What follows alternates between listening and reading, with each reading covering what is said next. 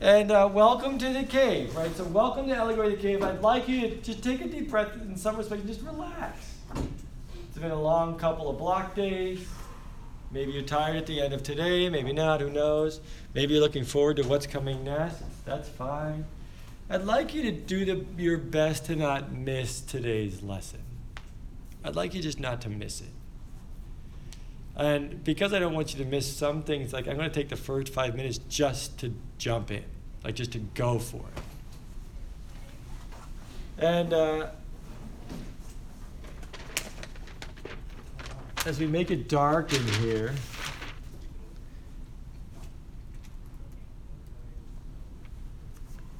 I'll leave that one up. But what are our eyes doing right now? Adjusting to what? Well, yeah, and it's fair to say that. It's adjusting to the dark, but actually your eyes are adjusting to what? The light, the amount of light that's in the room. Anybody here been caving before? Yeah, I've been caving, right? I think it's interesting to go under the earth to where there's potentially even the absence of light, which definitely not my room right now. But if I can, 5 minutes here, I'd love for you to catch, there's so many fun lessons in this. I'd love you to at least catch this one. I grew up in Christian education. I went to a bunch of churches around here. Christian family. And you know what? I think some of you sitting in the room have similar stories. Not the same, of course, but similar. Fortunately, not everybody. We got a nice variety. But some of you have grown up in that. And you know what? Your eyes are adjusting to the amount of light in the culture and environment that you're in. Mine did. Christian schools, Christian education, bunch of churches, Christian family. And so what do my eyes do? They adjust to what? The light around me. And you know what? I had light. We studied scripture. They were Christians, we believed. I had light. But to be blunt and without shame or guilt, I loved my experiences. They were fantastic. However, I adjusted to the light around me, thinking it was the light. So I grew up talking to God. I would talk to him and talk to him and talk to him and talk to him and talk to him, and that was prayer. Until someone finally said, he's got a voice. Like he can talk back if you would shut up and listen, maybe. I was like, what? No one had ever talked to me, ever. I mean, it's sad, but no one has ever talked to me about listening prayer. Being quiet to hear God's voice, to be shepherded by God each day. Right? I grew up thinking that my devotional time, when I would read the Bible, was my relationship with God. That going to church was my relationship with God. Forgetting that that's a bunch of people in a building and that's a book. I had a relationship more so probably with religion rather than with Jesus through his Holy Spirit. I grew up thinking that I had to be good in order to get God to like me, and then he would bless me. Forgetting the fact that he died for me while I was a sinner. You can't get him to love me more. But my goodness, I worked really hard to try to be really good and do all the right things. So A, I wouldn't get punished, and B, he would bless me. It's behaviorism. That's not grace. I was teaching at this school and didn't even know really what grace was. I was thinking that some people, because they had sinned, and if they were really bad sinners, they could lose their grace or God would send them to hell. I mean, it's awkward even right now, maybe for some of you to hear that in the dark room right now, that Mr. D, wait, what? Yeah, it's even more awkward for me to have to come out of what I thought was light into more light. Because actually, I was in a lot of darkness as a Christian as a Bible teacher at a Christian school even.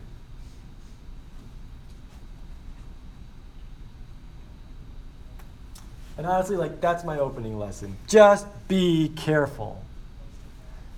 Just be careful. Thinking that wherever you are spiritually, you've got it. You've got the light. Because all you just need to do is remember that you're adjusting to the light around you. And if you want to catch this class, what I'm at least trying to do is I don't want to just adjust to the world or adjust to my church or adjust to the people around me. I want the light of Christ. I want the real thing. I want the light, not even just reflection. So I want to start with that. Part of today is for some of you, this is a nice thing, we're just in the dark here. For some of you to maybe just give you an opportunity to admit it. To maybe be frustrated even. I'll pray here in a second that the Holy Spirit might enlighten you, might bring you into more light, right? But watch what happens when I turn that off and we turn this down. It gets even darker, right? I think it's interesting. Most of us really don't know what it means when Jesus says, I am the light of the world. I'm the light of the world. Because it's so bright and sunny outside today, right? I love that there's three. But what happens when it's dark and then we do what? We light some candles. We get this warm glow. Most of you are staring at it. I love that it's kind of alive. I can see your faces up front here. You can see mine. You know, it's intriguing when I make it a little darker in here by turning off that screen. I'd light the candle so it wasn't just too dark. But who's been caving? Anybody? Couple people? Has anybody been in the absence of light? Like no light. We got one. I can actually see your hand. A couple more. All right. I think it's intriguing when you're in that space. Did someone do that where you're absence of light and they light a match or a candle or something? Like you're like, whoa, it just like lights up the whole room. It's kind of fun. Like now I can actually see you with the adjusting. It's kind of cool. I got to do a 2-week caving expedition. And one of the days they took a few of us under the earth, almost a mile below the earth, but for 24 hours straight. It was wild. And we went down and down and down and down. And we got to a room about this big. It's pretty cool. We were sitting there. We were like, okay, this is good rest time. We sat there, and the leader said, turn your lights off. So we turned the lights off.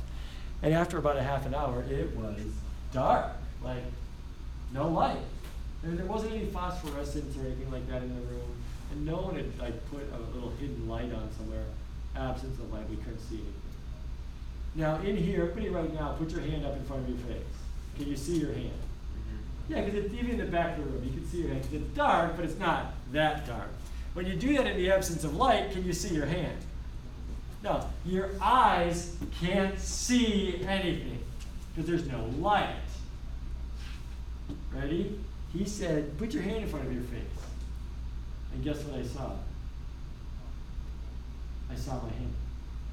I would wiggle my fingers and I could see the wiggle. And honestly, I had a little freak out moment. I'm like, what the heck is going on? Who's got the light? I was like, no, there's no light in the room. What's your brain doing? What was my brain doing? Yeah. I was in the dark and I wanted to see so bad that my brain knows my hand, so it conjured up old images of my hand and pieced them together so I could pretend to see. Are we tracking? What are the implications of that based off of what I just said? How many of us want to be right so bad? We want to see so bad. We are maybe so scared of being wrong that we'll do what? We'll conjure up something just so we can feel like we're seeing or feel like we're right. Well, I love the candles because Jesus says he's the light of the world. But it's so easy to forget our need for light when it's not dark outside. And we don't even know what he's talking about, 'cause these are candles. So let me pray, and then we'll jump in to some more lessons here. Jesus, thank you for being the light of the world. Thank you for shining in our darkness. Guide us here at the end of a long day. Just help us to be able to relax in some respects and maybe even just enjoy or at least ponder this lesson.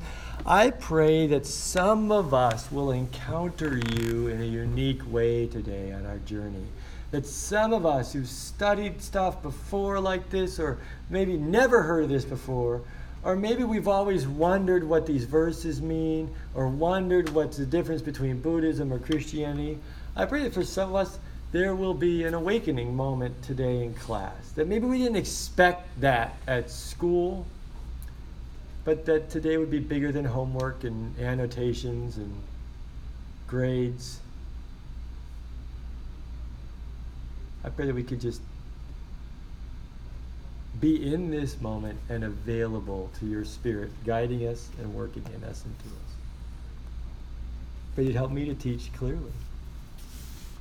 Pray all this in your name, Jesus, and in the power of your Spirit. Amen. Okay. I'm going to do this. You may not like it. Sorry. We're going to do what we got to do. I was going to get the TV on. But ready? In the back of the room. Sorry. Here it comes. Here it comes. Here it comes. Ready? 1, 2, 3. Okay, we got to get some light here. Okay? And I'd like you to open up your guidebooks to page 22. Page 22.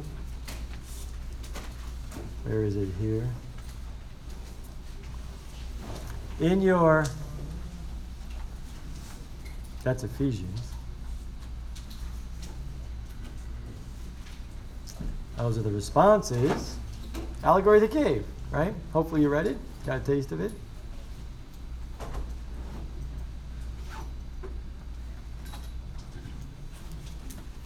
Okay. In your text, for 5 minutes or so, I'm going to give you some context. I want you to take some notes. And then we're going to turn all the lights off and act out Allegory of the Cave. And then we're going to come back and then process it and chat about it and hit those questions that you might have. Is that fair? Does that work? Okay. So I'd like you to draw a tree. That's my best effort as a tree, at a tree. But I want you to draw a tree. And on the trunk... All right, the trunk of your tree. Where do you want this? Somewhere in your book. You've got some space in your book. There's big margins. There's some space at the top. We intentionally made a lot of space in the guidebook, so you can take a few notes. All right? So you got to have a tree of some sorts, right? And here you can write Plato or Allegory of the Cave, right? Or idealism if you want even, but this is Plato's Allegory of the Cave, okay? And then I want you to do 3 branches, okay? And the first branch is going to say education. The second branch is going to say religious idealism. So idealism is a religion. You can also put Buddhism underneath there. And the third branch is going to say Neo-Platonism, okay? Platonism. Neo means what? New. So ready? One more time. Plato, Allegory of the Cave, education, Buddhism or religious idealism, and then Neoplatonism. Those are the 3 branches that are pulling from Allegory of the Cave. Allegory of the Cave, as you read here, is over 2,000 years old. It was written around the similar time as Malachi was writing. Kind of interesting, Malachi, right? Malachi wrote that last book of the Old Testament 400 years before Christ shows up. And he ends his little book with, and there will be a remnant, and they will be released from the stalls and leap like lambs out into the light. Anybody ever been to Klein Creek Farm when the little sheep are born? It's so fun, little lambies are born. So they're so tiny, right? And do you still eat? What do we need? Education, idealism and religion, religious idealism, and then Neoplatonism, and then just Plato's Allegory of the Cave. Malachi says they will leap like lambs from the stall. We think lambs, red barn. But in the Middle East, thousands of years ago, they were being born in caves. Mom would find a cave and a covering in the darkness of the cold winter, and then they're born in the darkness, and it gets warmer, and they jump out into the light. How cool is that Malachi's writing that? Very similar time when Plato's writing this. I think there's a fun connection there. I doubt they connected, but I think it's cool that it's going on at the same time. It also just grounds it for you in your biblical tradition. Why is Plato writing Allegory of the Cave? Well, there's lots of reasons, okay? But he's trying to help his students understand spiritual reality and the concept of education. FYI, right?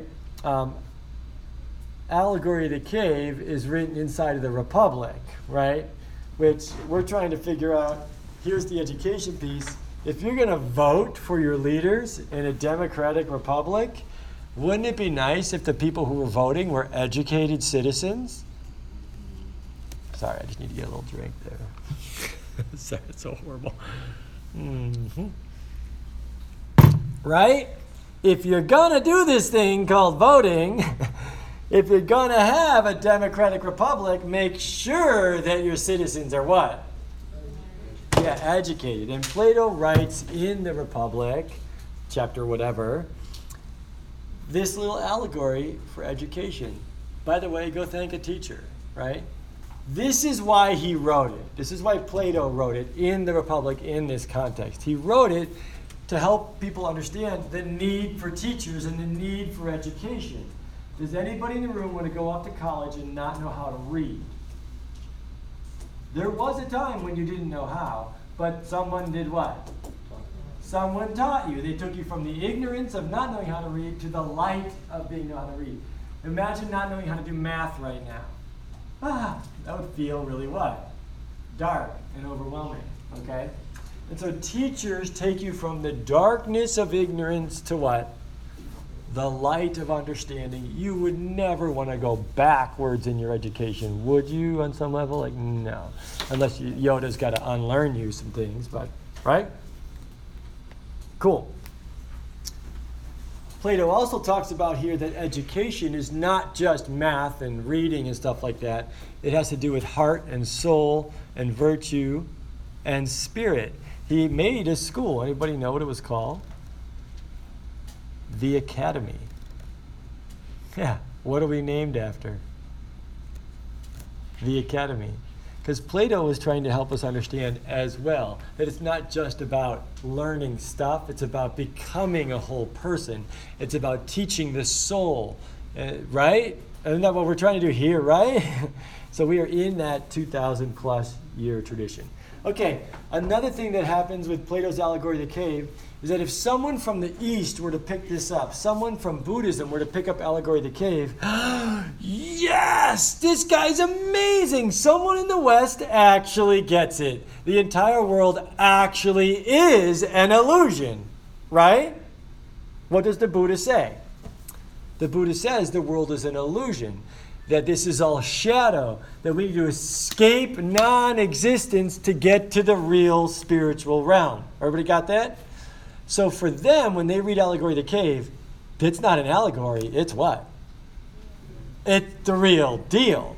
And so, yes, Plato creates this fantastic bridge saying we all live in a dark, shadowy, material realm. It's not the real thing.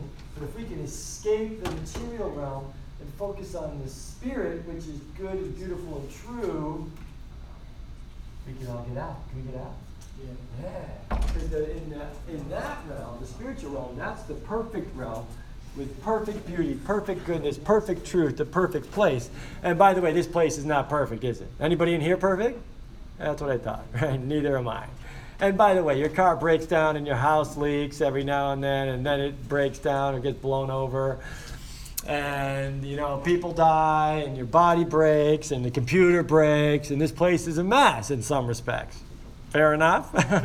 We're getting sick and we're all beating each other up and we don't know how to work together and let's get out of here, right? No? Yeah? Okay.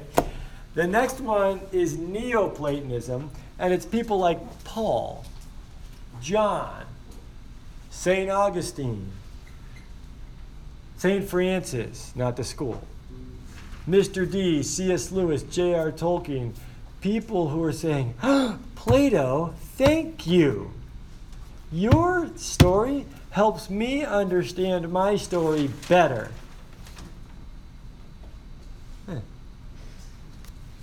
That paper does not want to be up there anymore. It wants to let the light in. Okay.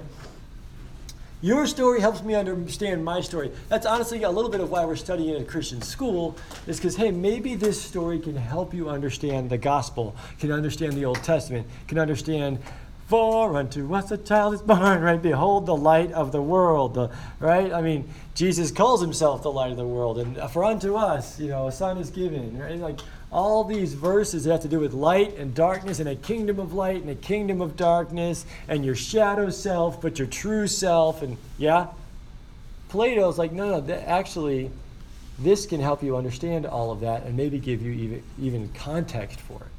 Agreed? Many of you would be Neoplatonists. If you wanted to grab that label, you could.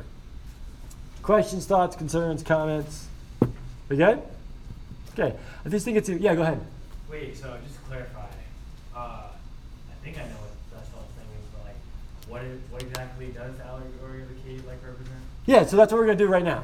So we're going to act it out. I was just setting up context. We haven't even done it yet. So right now I was just giving you context of when he wrote, why he wrote it, and what people use it for.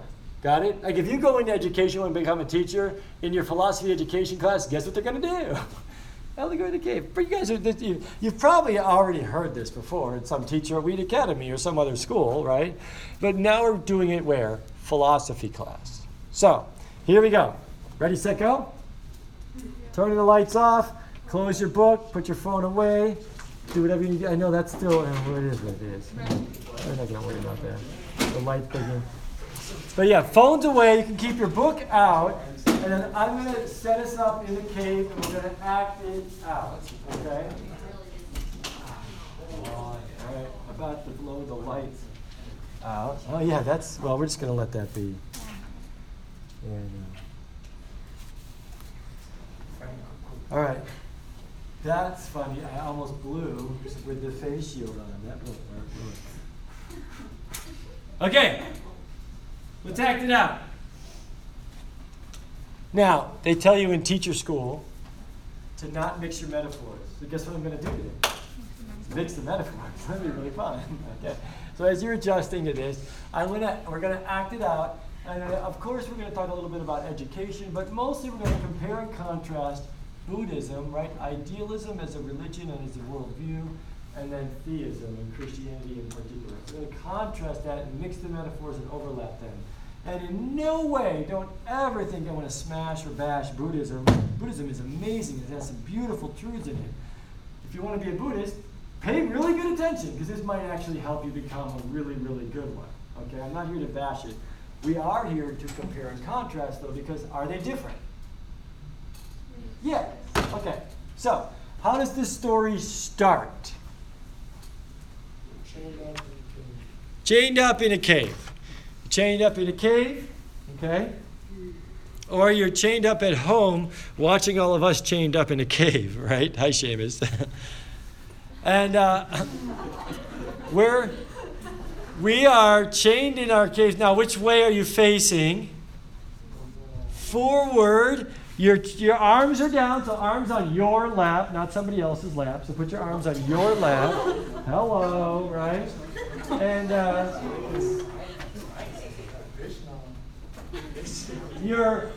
if you want to get it, turn your imagination way up. And this is where most students just don't do it because you're distracted or you're tired or whatever. No. Ready? You have never left my classroom. You've been here for 18, 17, 19 years in my room, right? Try. I know it's really hard, but try to go there, and that's where you'll start getting this. You'll really start getting, you've been here your whole life. Like, yeah, but I drove to school and ate lunch. No. That was all in your mind. Or what? What does he say is happening? It's what? Now, technically, this should be where? All the way back here. Sorry, look at my shadow. It should be back here and then projected all the way to the front. So you're in the cave, you're projected, and what starts happening? Well, ready? What's that? Tree. That's a tree? Great. Okay, cool. That's a tree. Let's see how good you guys are. Because remember, they start playing games, don't they? You get a little gold sticker if you can guess it quickest. Yoda! Right. It's the ears, you could tell, right? Anybody? Little Playmobil guy. It's hard to tell there, but you can get it, right? Especially when you get the hands going. You'll see how good you guys are. Ready? Yoda. Who was it? Who got it first? Okay, good. Ready? Who's that? Oh, I heard it over there. Right, okay. Ready? Yoda. Yeah. Oh, and then ready? Let's do this. Ready? You're gonna fight. God, who's gonna win? Who's gonna win? Yoda. All right. If you want a freak out moment, anybody want a freak out moment? Many of you, for years, would pay $10 to $15 and go sit in a dark room, in a chair, facing a screen, watching things move on a screen. And he wrote this 2,400 years ago. What? Thank you. That's anybody? Like, what the heck? That's insane. Anyways, right? So there we go. This is your life. A Switchfoot song, right? This is your life. Are you who you want to be? Whatever. You good? Maggie, would you mind being the one? Sure. Okay. So this is your life, your whole life, and you're like, yeah, that's lunch today. That was driving to school today. That was your other classes. That is this. This is your what? Everything. But you're thinking you're doing all this cool stuff. It's just shadows on the wall. Got it? Watch out for the cord here. Enjoy your nice shadowy existence. We're going to go for an adventure, right? Because she is disabused of her error. I think that's really important. She's not on her own. At least we're playing. We're going to go on a little adventure. Please stay in your seats, but enjoy your shadowy existence.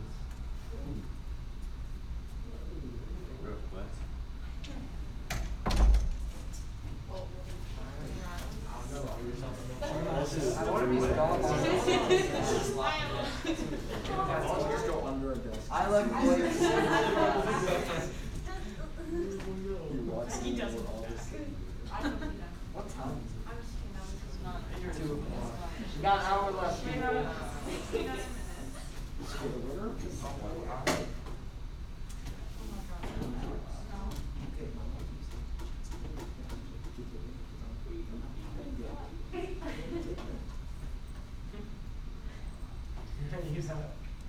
Wonder how long he's gonna be gone.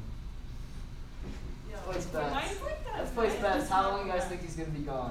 2 minutes. 2 to 5. An hour. What a long time. 30 seconds. 30 seconds. Definitely getting home.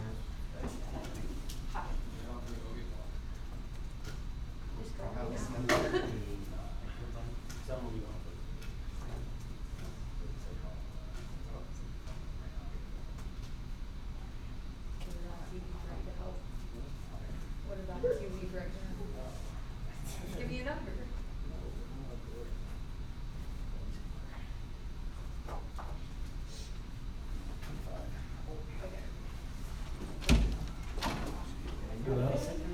How is your shadowy cavey existence going? Good. Good. Good. Okay. Well, Maggie has some ready good news for you. Right? Why don't you share them your good news? It's so bright and green Wait, outside. real quick time out. Green. Yeah. Well, what's green? The tree. What? Wait, what?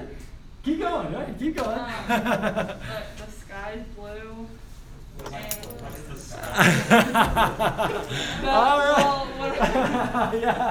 All right, let's give it up for Maggie, right? How'd that go? by the way, welcome to evangelism. She, ready, experienced something completely different, not of this world, and now she's got to use words to describe that. How's that going to go? The sanctification and justification, whatever ification I'm going to try to describe to you with words, right? But you experienced it. And ready, I asked her a question or two out there. Is it better? Yeah? Where would you rather be? And bless her heart, why did she come back? Yeah, because are you going to come back and live here? When you could be where? You don't even know what there is. Are we tracking? Okay, and then she's got to try to explain it. And by the way, in the story, how did that go? Oh, they're making fun, they're mocking. In the Bible story, what they do with that guy? They killed him. Holy cow. All right. So thank you, Maggie. And you know what's intriguing to me? How does the story end? Yeah, like the sun is this, and this is this, and here we are, and okay, we're done. And you're like, wait, what? It's over? Yeah, because he made his point, right? Questions? So by the way, did that help explain the story a little bit more? We kind of got it? We're going to keep going, but generally... She came back and got chained back and told everyone about it? Well, yeah, I don't know if she got chained back. I don't know if it necessarily says that, but she's back in the shadows trying to explain it. Her eyes can't adjust. She looks foolish. She's using these words that people don't know. How's it go? Yeah. Not well. Thank you, Plato. Okay, so everybody ready? Do we see the education side of this? We got? Okay, we don't need to spend time on that. Let's do this then. Let's take a step or two in compare and contrast. Let's go with this middle branch of idealism. Because the Buddhist is going to say, brilliant, let's use this story to explain what's going on.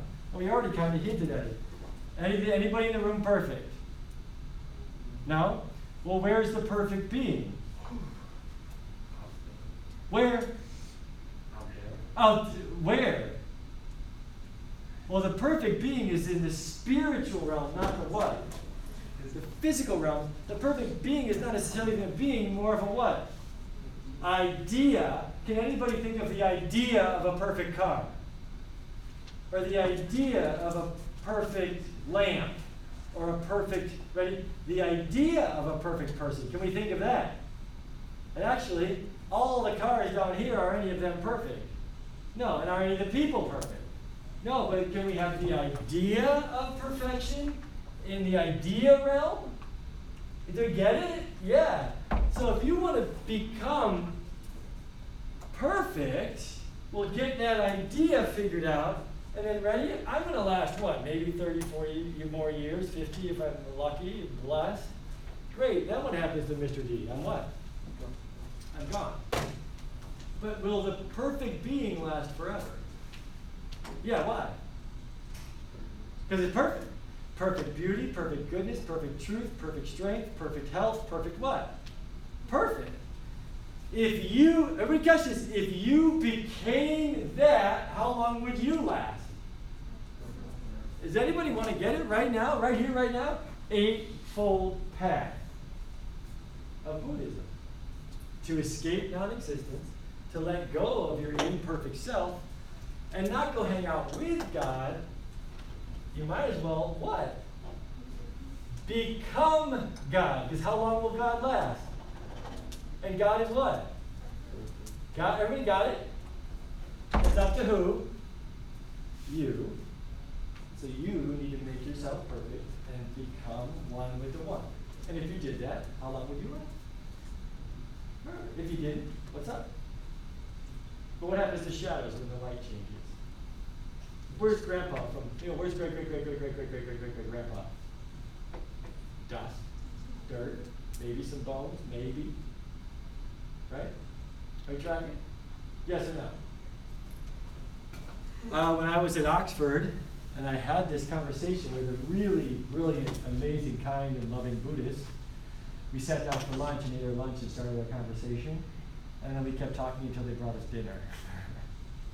But I'll never forget this moment when he said, "You're selfish. The problem is that you're selfish." And I'm like, "What? Hey, I'm not selfish." He's like, "Yeah, you are." And it's like, let me just try one more time to see if you can get this. Who's better, you or God? By the way, what would you say? God. So is God better? Yeah, so he's like, why would you settle for being you? You could be who? Seriously, why would you settle for being you when you could be who? God. I'm like, yeah, but I want to be me. He's like, yeah, exactly. You're what? Selfish. Let go of yourself and become God. God's better. Why not be the better? Why not be the best? I'm like, but I like me. He's like, exactly. You like you. When you could be God. Let go of you and become God. Yeah. Are we going to go any further? No. Because it's just two completely different ways to look at it. Right? I like existing. Maybe you do too. But I'm also not God. God is God. Yeah? I think it's intriguing to even take that a step or two further. But I remember processing, you guys, this was 20 plus years ago. I'll never forget this. But I said to him, wait a second. Are you perfect? He's like, no, not yet. But I'm working on it, right? Right action, right thought, right. So I'm working on it. I'm like, wait a second. If you're perfect, and you're trying to, if you're not perfect, but you have to become perfect, wouldn't you have to be perfect to do it perfectly? And he's like, well, I guess. I'm like, yeah, I don't get this. I said, I wasn't being mean, I wasn't bad, I don't get it. I know I'm not perfect, but if I have to become perfect, the only way I can become perfect is I have to be perfect to do it perfectly. And I'm not perfect, so I can't do it perfectly, so there's no way I can become perfect. Yeah. And that conversation just ended. Does that make sense? Like, okay, see ya. You know, like, right? Questions? Okay. How about this then? Let's rewrite something. 2,000 years ago, this baby is born. There's angels singing. And he starts walking around. He says, hey, I'm not of this world. My kingdom is not of this world. Right? And God loves you, and I love you. And actually, the kingdom that I have is a perfect kingdom. By the way, is heaven perfect? Is God perfect? So if you want to hang out in heaven with God, then you're going to need to be what? Yes or no? Be holy, right? Does that make sense? So you have to be perfect. Okay? Remember, Jesus is not being a jerk here. He's just saying that kingdom is perfect. God is perfect. And God loves you, and he wants you to hang out with him. So you need to be what? He's like, here's the only way it's going to work is if you let God do what? Because, I mean, you're not perfect, are you? And can you make yourself perfectly if you're not perfect? No? So then why don't you just let God make you perfect as a free gift? How's that sound? Yeah? Yes or no? Yeah? Sweet. Then he says crazy stuff like this. Hey, why don't you follow me? If you don't want to live in darkness anymore, you can follow me. I'm going to bring my kingdom even into the darkness right now. We're going to go, like, the kingdom is right here. It's within you and upon you and right near you. And actually, ready? My chains are gone. Your chains are gone. They're just what, anyways? In this place, the chains are what? Raise your hands up. Anybody, like, come on, put your hands in the air. Your chains are gone. You've been set free. Like, I'm a Savior, ransom me. Like, they're done. They're all shadow. So your chains are gone. Does anybody want to come? Maggie was there. You don't have to come again, but you want to go? Sure. All right, we're going to go. Anybody else want to come? Yeah, if you want to come out of the cave, follow me. Hey, quick time out. Now we're going to go. Ready? Time out. Theology moment. Doctrine moment. Is God sending any of you here because you're bad? No. For God so loved the world that anyone who wants out can what? And by the way, how hard is it? Ready? If you want out, ready, stand up and walk out. How hard is that? Yeah, right? It's no big deal. So follow me. Hey, wait, by the way, can we force anybody to come?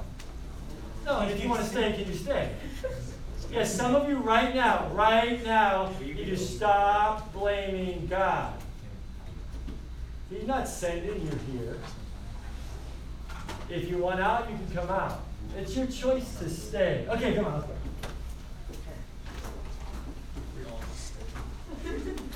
Open door.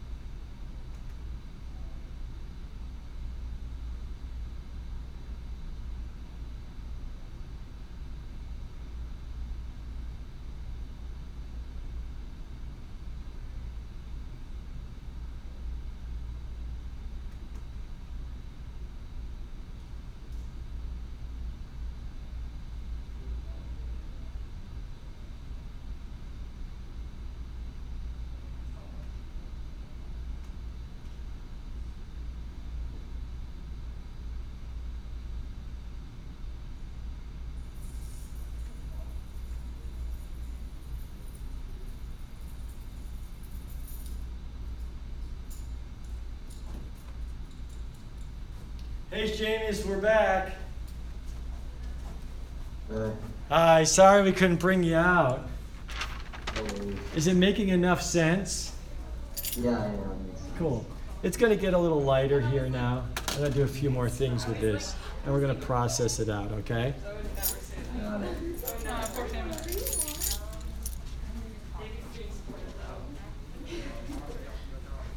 You give me a piece of paper to write. It's so good. All right. Do you like just the apples, right? They have coffee and stuff with it. No, it's so good. It's exactly the same. I think what's really important for us right now, as we're processing this, and I'm going to do this so it doesn't get completely, I don't want to turn on all the lights completely, but I want people in the back to be able to write if they want to. So ready, here we go. Okay? Okay? How about, is this too much or not? I think none. Okay? Yeah, that's Enough? I think you'd be able to write, but I want to kind of keep the cavishness going. Okay.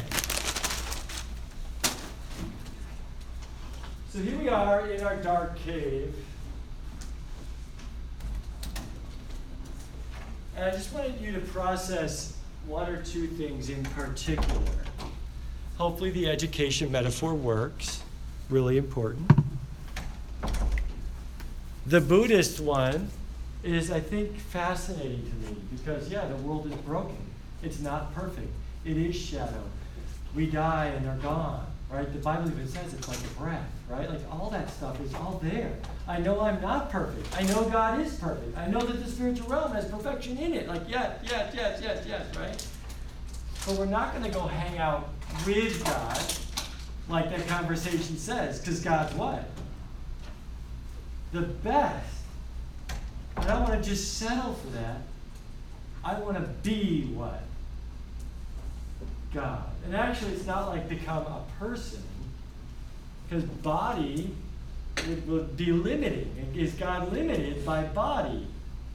No. So it's really, nirvana doesn't have ears and eyes, and like this is a concept of truth, and you're becoming goodness and beauty and truth.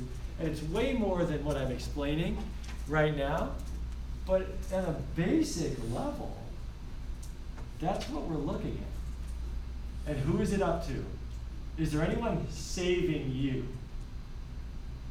Is there any being making you perfect? No. It's up to you. Got it? Are we tracking? The reason why I want to do that honestly and with dignity is just to flip it on its head then. And what is the message of the gospel? Perfection. Broken world.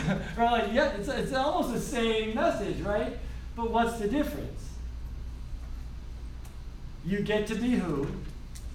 You get to be you. And since you can't make yourself perfect, a loving God's going to do what? Do it for you. Yay! Like, cool. I get to hang out with God, not as God, and God will make me perfect so that I can. How are we doing? Yeah? Okay. Sweet.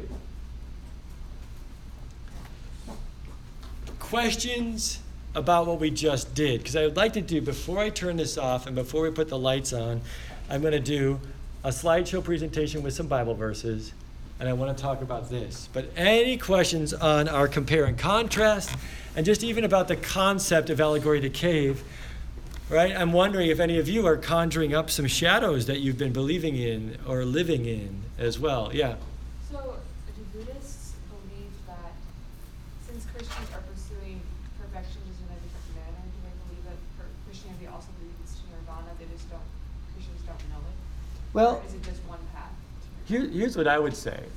That would be a great conversation, and it's going to differ depending on which Buddhist you're talking to. Because what you imagine saying, and so Christianity is, so who should I talk to about Christianity? How many denominations do we have? Yeah, that makes sense. So it's going to change depending on which denomination. In Buddhism, there's so many denominations. In Buddhism, there's people who really believe, and there's people who kind of really don't. And then there's cultural Buddhism. In Christianity, there's people who really believe. There's people who really don't. And there's cultural Christianity. So they're like, does that make sense? So that answer would depend on which type of Buddhist you're talking to.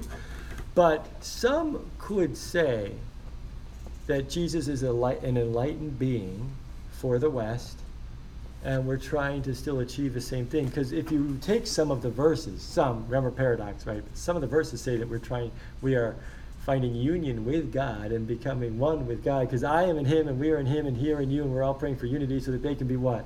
One. Like if you look at Paul's verses, it talks a lot about union with God. Does that make sense? That's part of why we're in this class with paradox, because I believe in union with God, but I also believe in distinction from God at the same time. I'm supposed to be like Jesus, but not be Jesus. And what they're going to do is get rid of the distinction. Because philosophically, an idealist believes that there's how many perfects? One. Does that make sense? So ultimately, you got to get to what? The perfect. Yes? We believe at Wheaton Academy that there could be a perfect you, and a perfect you, and a perfect you, and a perfect you, and a perfect God, and a perfect angel. Lots of different types of perfects. Does that make sense? But that's just rock bottom core worldview difference on the definition of perfection. That fair? Great question. Other questions? Just on what we just acted out and what we processed. Okay, so let me talk about this, then we'll watch a slideshow, and then we're going to turn the lights on, and we'll wrap up the day by just doing any more Q&A from the text or from the questions that you submitted, which were fantastic. Yeah? All right. This lesson right now is me planting a seed for about 2 months from now when we look at The Great Divorce by C.S. Lewis. Oh, one of my favorite books. It's amazing. If we are in our dark, shadowy cave here, according to the Bible, this is the kingdom of darkness, right? And Satan is the ruler of the kingdom of darkness, and he's the father of lies. Can Satan, this fallen angel, create anything new and good? No, he can only take the good stuff and warp it and twist it and ruin it. Does that make sense? He likes doing that. He steals, kills, and destroys, yes? But every good and perfect gift comes down right from the Father of light. I mean, there you go. It's all right there. And so, ready? I want to challenge you that in the kingdom of darkness and in our shadowy world, this could represent the sin that we are tempted with. Some of you were talking about this the other day, yesterday, I think. Sin and why it tempts us. Let me just jump right in. Ready? Satan will offer you pornography, right? God offers you, ready? Look at how the Bible starts. Most of you just haven't caught it yet. 2 naked people in a garden, probably skinny dipping with God. Right? I'm just telling you what Genesis is telling you, right? I mean, we got 2 naked people, intimacy, so is nakedness bad? Apparently not, right? God started the whole story that way, with 2 naked people being able to see each other, and God is there, and there's rivers. Who wouldn't want to go skinny dipping? Let's go, right? Satan offers you porn. Ready? Nakedness, you're probably not naked, I'm probably not, but on a plastic screen with someone you don't know, without any real intimacy, with shame and guilt. Seriously? Like, we fall for that? What the heck? I mean, when you look at porn in that context, someone you don't know, no real relationship, no love, it's all take, and it's a plastic screen? Are you kidding me? What does God want? Like nakedness, real intimacy in a covenant relationship with God present, which is awesome. Like, right? Yes, no? It's not like God doesn't want you to have intimacy or doesn't want the nakedness thing. He just wants what's best for you. And he wants to be there in it with you. Right? Like, I'm getting nothing. No? Are we tracking? All right, let's try one more. Gossip. Can gossip and little gossip rings and little cliques, can people build bonds of relationship with that? Actually, sometimes those are really, really tight bonds. And so people fall for gossip in their relationship. Oh my gosh, don't fall for that. It's such a knockoff. The real thing, we have a trusting, loving, honest, encouraging relationship is so amazing. Bummer is many of you haven't even experienced that. But to have real friendship, that bond is so tight. You can only get so tight with gossip because you're afraid you're going to get gossiped about, right? Like it really isn't that tight. But real love and real friendship, honesty is so good. But we settle for that crap, right? I could keep going. Ready? All of the sin is warped good. Why do we settle for that? You guys, seriously, this isn't even the shadow of a tree. It's the shadow of a plastic tree. Compare this with the 400-year-old elm tree on the grad grounds. What are we doing? Right? So let me lean into you guys just a little bit here. Jesus was a real person, so could he have chosen to sin? Yeah. Why didn't he? Because sin sucks. It's dumb. Why would Jesus choose the shadowy knockoff when he can have what? The good stuff. Right? So why do we do this? Why do we settle for it? We don't have to. You don't have to sin. You don't have to choose that stuff. Choose the good stuff. I don't have to sin, and I do. Because I'm an idiot. What am I doing choosing this sin stuff when I could be choosing the better stuff? Right? Are we tracking? It's so interesting. I mean, Jesus could have easily lusted after the woman caught in adultery. Why do that? That's dumb. I'm going to treat women with dignity and respect and honor. Call her daughter or sister. I'm going to give Mary Magdalene a big hug. Right? No, why lust? That's just lame. Jesus doesn't want to miss out on the good stuff by choosing the shadowy stuff. That's not today's lesson. I just didn't want to miss the chance to plant that seed for later. Why? Why do we choose the shadow? What are we doing? I actually wonder if some of us don't realize that the sin we're choosing is shadow, and we don't know the real stuff, and that's why we're settling for it, right? Thoughts, questions, or comments on that one? Yeah. I will say this, and we said it the other day. If you don't think, ready, that that's better than this, well, then no wonder you're in here. Does that make sense? And if that's the kingdom of God out there, I want to challenge you. Well, I'll wrap it up, and then I want to say this, and then we're going to watch what's on the screen, some verses. Some of you have just straight up rejected Christianity, because what kind of Christianity did you get? A shadowy knockoff. Some of you hate this school, or hate Christians, or hate Christianity, or maybe even hate God. Careful. Don't reject it until you've really had the real thing. Otherwise, look what you're rejecting. Right? And then I'll say one other thing here as well, is some of you are in Christianity, and you are a Christian, but you're frustrated or overwhelmed or mad or angry. Yeah, probably because some of the Christians are doing what? Right? Acting in their shadowy self, or not really giving the kingdom. But I'll tell you, if your youth group is boring, I don't think the disciples were bored. And God doesn't want you just to have this boring life as a Christian. He wants life, and life abundantly, life to the full, right? That's the difference between this and standing on that porch. Got it? That porch, today was a perfect day for it. Sorry, Seamus. But that porch, being outside with the breeze and the beautiful trees and the sunlight and the cool air, that's the kingdom of God compared to sitting in my classroom for 18 years. Right? It's supposed to. That when we start seeing that, then we get it. Then we know why Jesus is I don't want any of the garbage the world is offering me, because I've got the kingdom. And I love it. I'm so happy to have it. And that's, those verses are really weird. They dropped their nets and followed everything. Did anybody just catch it? Once you see that, you want this? I'm out, let's go, right? Yeah. Okay. I've got a little slideshow here. I'm going to put on Libera. They are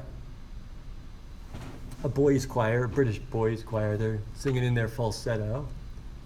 And I want you to listen to the songs. One is called Abide With Me, and the other one is Be Still My Soul. They're beautiful.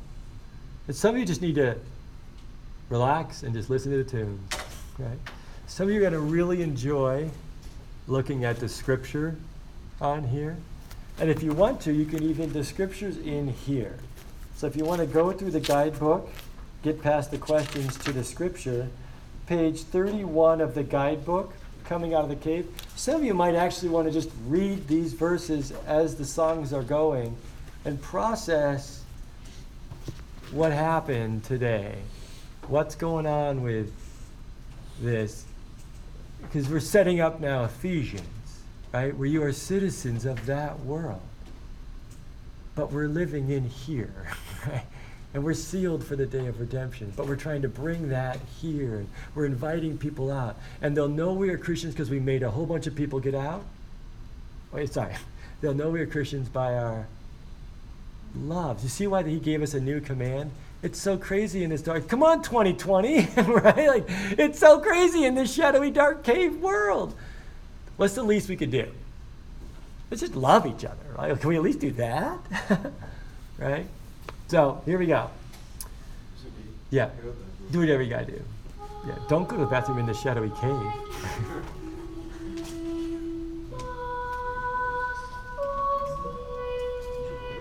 And I just share this with you as well. Abide. What's our job in some respects in the dark, shadowy cave world? Abide in Christ as we journey here.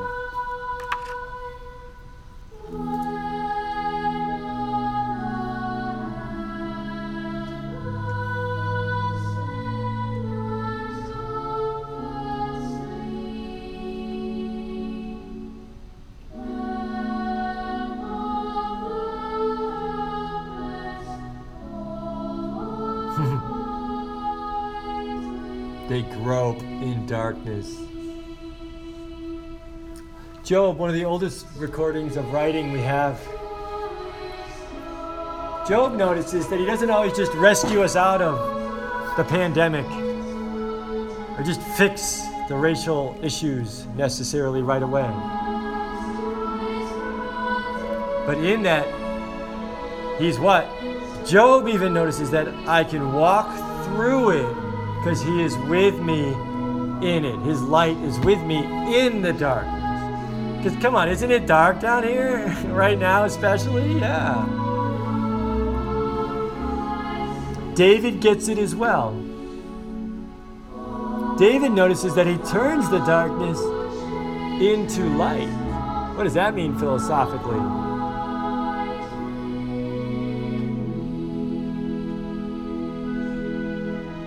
Look at the darkness is not dark to God.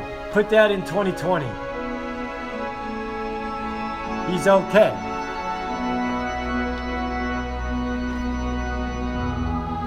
Darkness is as light to you. Isaiah talks about woe. Woe to those who call all this evil stuff that we're experiencing good. It's not. It's evil, right? Be careful with moral relativity, because it was actually going on back then as well.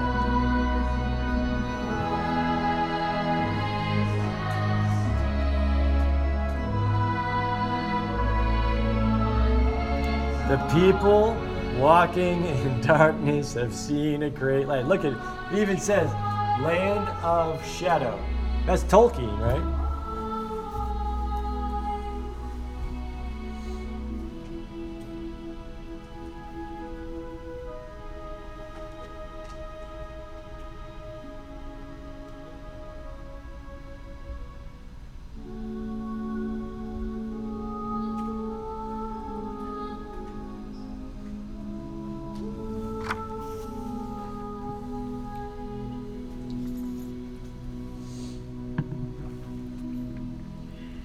I've got a few more slides, and we're now New Testament.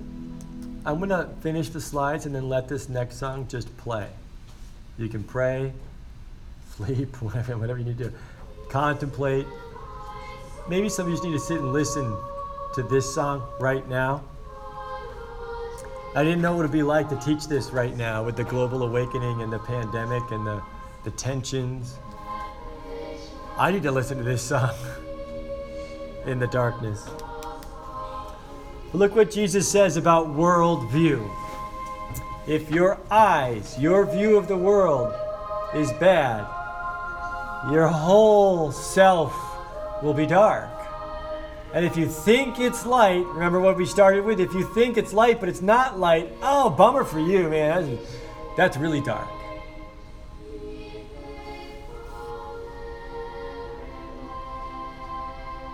And why do people stay in the cave?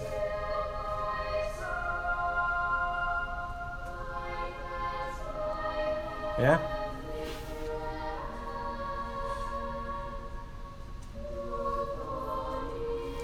And here's a word for us in the darkness, in the pandemic, in the racial tension, in the election, in the hurricanes, in the fire. Like, do everything without complaining or arguing so you can become blameless and pure. Children of God, God's kids,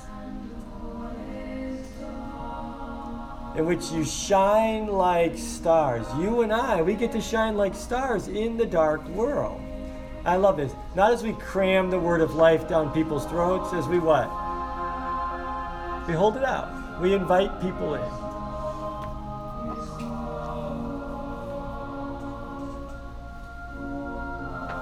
And this is where some of us just have missed it. No offense, no worries, but let's catch it. Where is this all happening?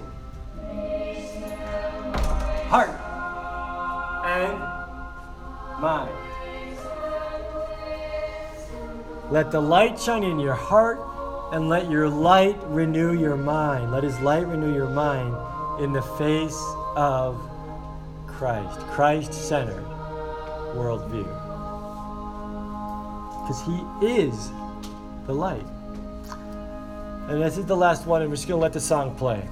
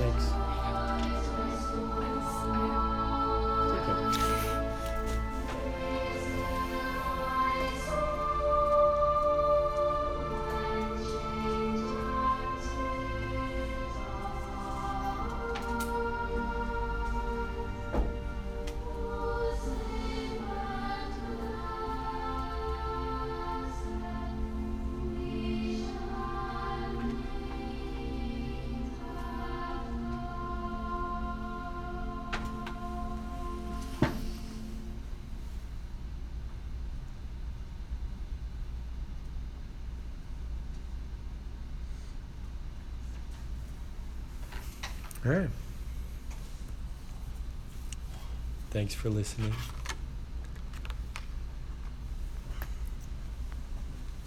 I should blow with this on at you. Here they come. Sorry.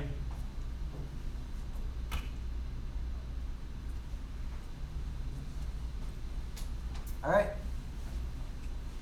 Got a few minutes left. I don't think we need to add anything to today. Does that make sense? But we don't want to miss out as well. You had questions. I mean, I can share the ones that you wrote. I have them in my head, and I wrote some down. But what's left? I mean, we just spent an hour talking about Allegory of the Cave and idealism, and we acted it out, and we made connections to Scripture and Christianity and being saved by grace and then sin. We just did a lot. Anything on your mind or other questions or thoughts?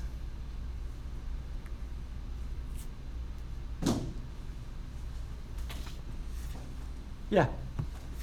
I was just like kind of wondering this because I thought that would be like interesting to look at, but like, what would happen if Maggie like went out of this room or like went out of like the cave or whatever? Because I'm assuming that the outside world is like still working and like functioning. Like, would people still be like outside, just like in the school, right? Like they would still be, you know, living there, and we would all be in here. So at night, when everyone leaves the school and when all of the lights are turned off, Right. what if Maggie just went outside and then everything was dark, Yeah, that's a great point. and then Yeah. she just came back in here and said, "It's Great, outside." great. Come on, let's give it up for this. This is why I love teaching. Like, that is fantastic. And ready? Go, keep going, keep going. Yeah, but then I also started wondering, like, and then she like comes back in here and she tells us it's all just like the It's all same. dark, yeah. It's all like awful. It's all like whatever. Yeah, But then what if Emma decides to like go out? yeah, And it's during the day. Yeah. And then so it's light outside. And then she comes back and she tells us, oh, it's great. Yeah. It's it's amazing. You should come out. Yeah. Like the room or whatever. yeah, But then Maggie still has her experience of it being dark, of it being the same, of it being like scary almost. yeah, And then they start to bicker with each other. Yeah. How do we get to decide who's right? How do we get to decide what's real? Because they're both simultaneously real, like at the same time. They just have different perspectives of reality. yeah. Fantastic. Let's give it up right there. That's fantastic. Let me do two things with that, just to respond, and then I'd love to open it up. But the Matrix movies were kind of implying all that. And what happened in the third movie? You got out of the cave, but it was what outside? Worse than the cave. So then you're going to do what? Come back in. Does that make sense? Okay. I'm not sure that's what you're saying, but I just want to like connect that one as well. Like, if it's worse out there, then I don't want to go out there, even if it is real. I'd rather live in the shadow. Does that make sense? But I like how you set it up. It was dark, maybe scary, but was it bad? Not really, but it was still the same. It wasn't better either. It wasn't awful, but it wasn't, like better or amazing either. Yeah. It was in that neutral zone. Great. So, anyone have a thought on that? Because I would like to ground it in Plato. Great question. Never had that one before. That's fantastic. Right? Woo! 20 years. Let me do two things. In Allegory of the Cave, is it better? In the Gospels, is it better? Great. Okay. But I think that's where we have to ground ourselves first. Is it, for Christianity, Neoplatonism, the light and the kingdom of God will be better than the kingdom of darkness. Yes? And for Allegory of the Cave, it's not only better, it's the real world, right? Like, it's the world, the kingdom. Yes? So what you're talking about then are people who are experiencing that outside of the cave world, but their experience is dark or their experience is light. One was kind of fun and bright and exciting, and the other one was really scary. Yes? So should we try to connect that with the Bible, or were you just wondering in general? I was just wondering that in general because I thought it was just like interesting because they're both right at the same time, but they don't understand that they're both right at the same time. Yeah, I would go this way. Let's go this way if that's okay. Someone who hates people, let's do it right now, who's racist and is an egotistical jerk, right? And they have the religious spirit and they're rich but greedy. When they bump into that real world, will they be able to do those things that they want to do out there? If it's the kingdom of God. No, so they're going to like it. That's the Great Divorce book. It's the whole book. Is if you like being a selfish jerk, and then you get to heaven and you have to be loving, are you going to like heaven? Okay, so heaven's going to be what? Wait, people aren't racist here? And people are kind and loving and people share their stuff? Well, I don't know. They're less than me. I'm better than them. And I don't want to be nice. And I want to be selfish. So is there anywhere else I can go? Yeah, you can go back to your shadowy cave by yourself. Right? Does that make sense? On some, I don't know if that's connecting with what you're saying. But if she goes out and she experiences darkness, then that's like in Narnia. Does anybody ever remember the last battle with the dwarves who are in Narnia? But it's what? It's dark. So they're not in the stable. They're in Narnia, but it's dark, and they're eating delicious food, but it tastes like hay. Right? So their experience of this beautiful, amazing Narnia real world is a horror. They're in Aslan's country, but they don't like it. Well, that's because they're not willing to die to themselves and experience this beautiful real thing. Fair enough? Is that helpful at all? Yeah. It's still probably not what you're asking. Here's what I'm wondering. I'm wondering if you maybe are asking this, maybe. What happens when we experience God, and God is God? Big, overwhelming, scary, powerful, infinite, and that feels kind of dark and scary. Is that maybe? Yeah. Could that happen with God? Potentially. I don't know, right? Everybody's experience of God is going to be different, right? I will say this. You had mentioned the word scary. Maybe. Aslan's really scary, but he's what? Good. Yeah? How about this? Can I take it? We're in philosophy class. You guys are kind of pushing the edges already. But what about going even one step further? What if you go experience the kingdom and you've always thought that God's just really, really good and he doesn't ever allow any evil and he's in complete control of everything. And then you step outside the room and you're like, oh, wait, he's allowing this pandemic right now? And he could stop it? The answer is what? Yes. That's a little scary. I'm not sure I like that. But is it happening right now? And so I read this one author, the title of the chapter was God, the Great Allower. I'm like, I don't know if I want to read this chapter, because does he allow evil? Yeah, and is he good? Yeah, wait, what? That feels a little dark. But is that God? Yeah, right? I mean, come on. Even before, whenever all this stuff is happening, is Satan around? He's in the garden. He could have stepped on Satan's head as a snake, and then it would have never happened, right? But did he allow it to happen? Maybe some people won't like that part of God. Yeah? Is that maybe a little bit too? Yeah, like just kind of like, because I know there's a lot of questions about God, like a really bad experience with it, and like they're just like straying farther. Yeah, and so what I wanted to tease out a little bit, were they having a bad experience in a crummy legalistic church, or were they having a bad experience with God?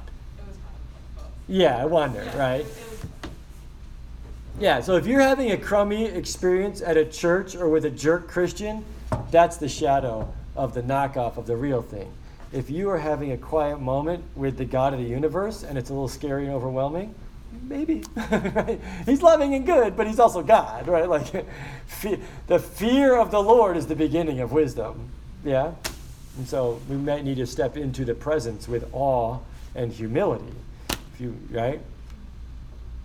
But I think it's important to make sure, because that's what I wanted to push a little bit. Watch out chucking your faith because of a jerk Christian. Watch out being mad at God because of God's representatives. See what's going on there? Yeah. Watch out thinking that Christians are all jerk because you've only experienced crummy Christianity that's really shallow and graceless. It's not loving, actually. Yeah. Yeah. I would say this. Someone who describes this, from my perspective, as one of the best with a language you'll be familiar with would be C.S. Lewis. Because when he gets the characters to encounter Aslan, it's all over the map, right? Like, who knows The Horse and His Boy, right? There was only one lion, and he was with him in that really scary mountain scene, and but that was still Aslan, and Aslan actually scratches the back of one of the characters, and you're like, what the heck? That's not a real fun encounter with God when he's scratching your back, right? But he's good, right? Nice work. That's a fantastic question. Hopefully that was helpful. I'm not trying to necessarily answer it. I'm just kind of creating some dialogue and some options and some potentials. But I really liked your inquiry there. Other thoughts on that? Cool. I think what you are tapping into that may be a great place for us to end today, we're not quite done, but to end today, is to ponder some of this. Careful, right? Be really, really careful thinking you've got God figured out. He's what? Infinite. And I just said he's what? She's what? God's what? Right? God is feminine and masculine in regards to male and female as the image of God. What does that mean? Right? Like, whoa. And Jesus says, I'd like to be like a mother hen. So he's like, I want to be like a girl chicken. What? Like, God is fire, God is water, God speaks through creation. God is what? Huge. This is actually one of the reasons why Lewis and Chesterton settled into Christianity. Because they liked the fact that if I can figure out God, then really, I'm what? I'm God. But could they figure out God? No. So like, this is great. I know I exist, and I can't figure out God. So therefore, I'm not God. Yay! And they'll embrace that. And they just said that he's this massive mystery, which some of you are bumping up against these past couple of weeks in a maybe a new, fresh way. He's big. And so, yeah, our experiences with God are going to be different. I will say for me and for this class, the final word be, whatever your experience is, I'm going to claim and believe and trust that God is love. And so if the thing that you're experiencing isn't connected to love, then I'm going to call it the shadow. Does that help? I got to have something as the objective standard, right? So I'm going to call it love. Yeah? And so, yeah, if he's scratching me on the back or he is allowing something to happen to me, it's all because of his great love for me. And I'll see that work itself out. But if I'm just experiencing something that's traumatic and mean and not loving, then that's not the real thing. That's the shadow. Yeah? I think we're done. We done today? we're good. All right. Cheers. Seamus, we're done. Thanks for queuing in today. Blessings to you. Yeah, take care. All right, team. Thanks for a great day. There's a couple minutes left. Let's stay till the minutes. If people want to help put the screens up and pull the tape off and the paper down, we'll get the room back a little bit. There we go. No more cave. And great questions. I am loving this 7th period. You guys are awesome. Keep it up.